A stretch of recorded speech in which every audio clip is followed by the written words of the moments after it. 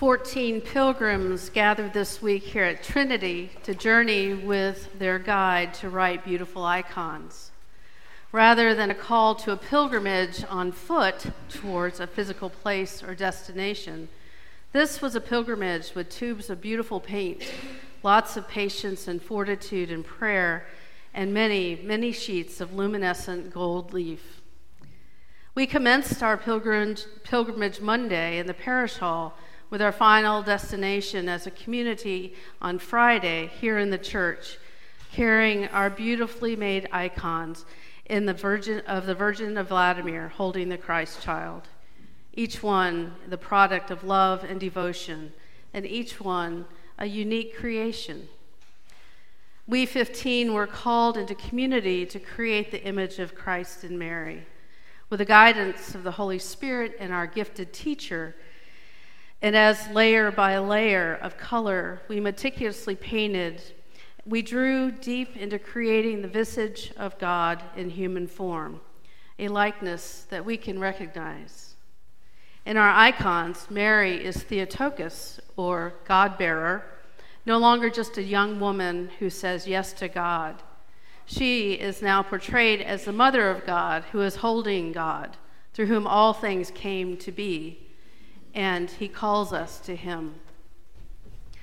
John's gospel today is a call of Philip and Nathanael by Jesus. Philip was from Bethsaida, the town of Andrew and Peter, James and John. Both Philip and Andrew were followers of John the Baptist, so they already understood that the Messiah was in their midst. When Jesus said, "Follow me," there was no hesitation to confess him as Christ and say, "Yes, I will follow." But Nathanael was an outsider. He is from Cana. So when Philip says that Jesus from Nazareth is the one that Moses and the prophets wrote about, Nathanael was a bit of a skeptic. Micah prophesies that the Messiah will be from Bethlehem, of course. The town of Nazareth is nowhere and never mentioned in the Hebrew Bible. But Philip does not argue with Nathanael. Philip just says, "Come with me. I'll introduce you to, and you see for yourself. Experience Jesus on your own. Make up your own mind." And Nathanael is curious enough to respond. And when he meets Jesus, he is transformed. Jesus already knows him inside and out, knows his heart, his righteous character, and even places him in a space and time, under a fig tree, the place symbolizing peace and prosperity for the Jewish people. Nathanael's response is to confess that he is King of Israel, and commits to being his disciple. It's John's formula for coming to Christ. Come and see, confess, and commit.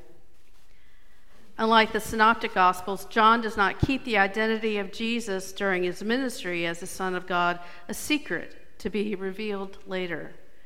Jesus is a gift to be shared and shared now. First, it is John the Baptizer who identifies Jesus, the Lamb of God, and his disciple Andrew hears this.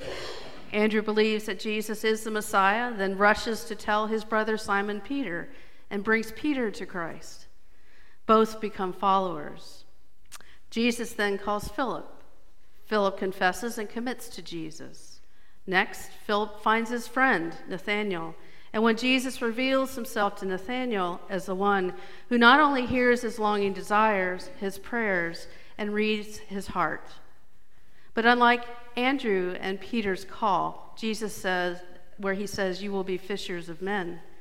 When Nathanael confesses him, the King of Israel, Jesus then reveals to us that ultimately we will see heaven with the Son of Man, the one uniting heaven and earth. Our world seems to demand explanations for just about everything.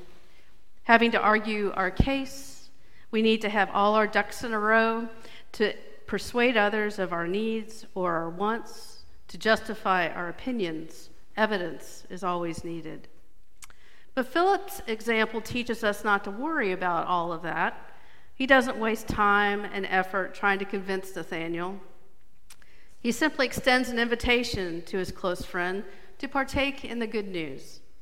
Because these two men hold each other in trust, in friendship, goodwill is a currency used to bring Nathanael to Jesus. That is all that's needed, and his life is changed. Jesus calls Philip, Philip confesses, commits, and tells his friend. The friend confesses, commits to discipleship, and in turn calls others. It's what the people of the first century church might experience as the way the good news of Christ is shared, the way of discipleship.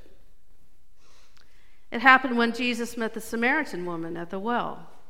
Her meeting with Jesus compelled her to share her encounter with her own people. He told me everything I ever did, she said. A life transformed that transforms other lives in the sharing of the gospel of Jesus. And it continues today.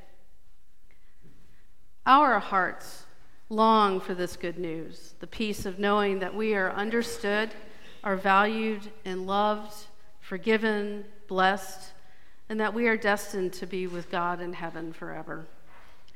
It is the unconditional love and grace the world cannot give. The love of Jesus and our willingness to commit to his way unburdens us from our quest for expecting the world to fulfill that distinctly human need. And it's our call to tell others. There's no need to prove, explain, or cajole or defend. Just a simple invitation to come and see and to experience Jesus as we have. Jesus is powerful enough to hold the attention of the invited and to capture hearts, just as he did with Nathanael. As Philip shares Jesus with his friend, we too can share Jesus and grow in our relationship with God. Only a few words are needed, no explanation, only that I want to share this with you. Come and see. And like Philip, we can bring our friends to Christ, deepening our relationship with Jesus and bringing them the love they have never encountered before. As a community of the Icon class experienced this past week, painting the images of Jesus and Mary in the writing of the icon, I could not help but feel that the holy pieces we help create are filled with God's love poured into them through our hands. In the tradition of iconography, many people paint icons only to give them to others. They are shared with loved ones or churches or cloistered communities. They are now recipients of prayer and the love and the effort that the icon writer poured into them. Icons are not worshipped, but are tools for prayer, helping us to contemplate God's will for us, God's truth, and to nurture our spirits. And like an icon prayed over and given away to strengthen and share the love of God with others, we might be called to spend some time in prayer for our friends who don't know Jesus or who don't have a strong relationship with him at this moment. Then, like Philip, all we need to say is come and see, and Jesus will take it from there.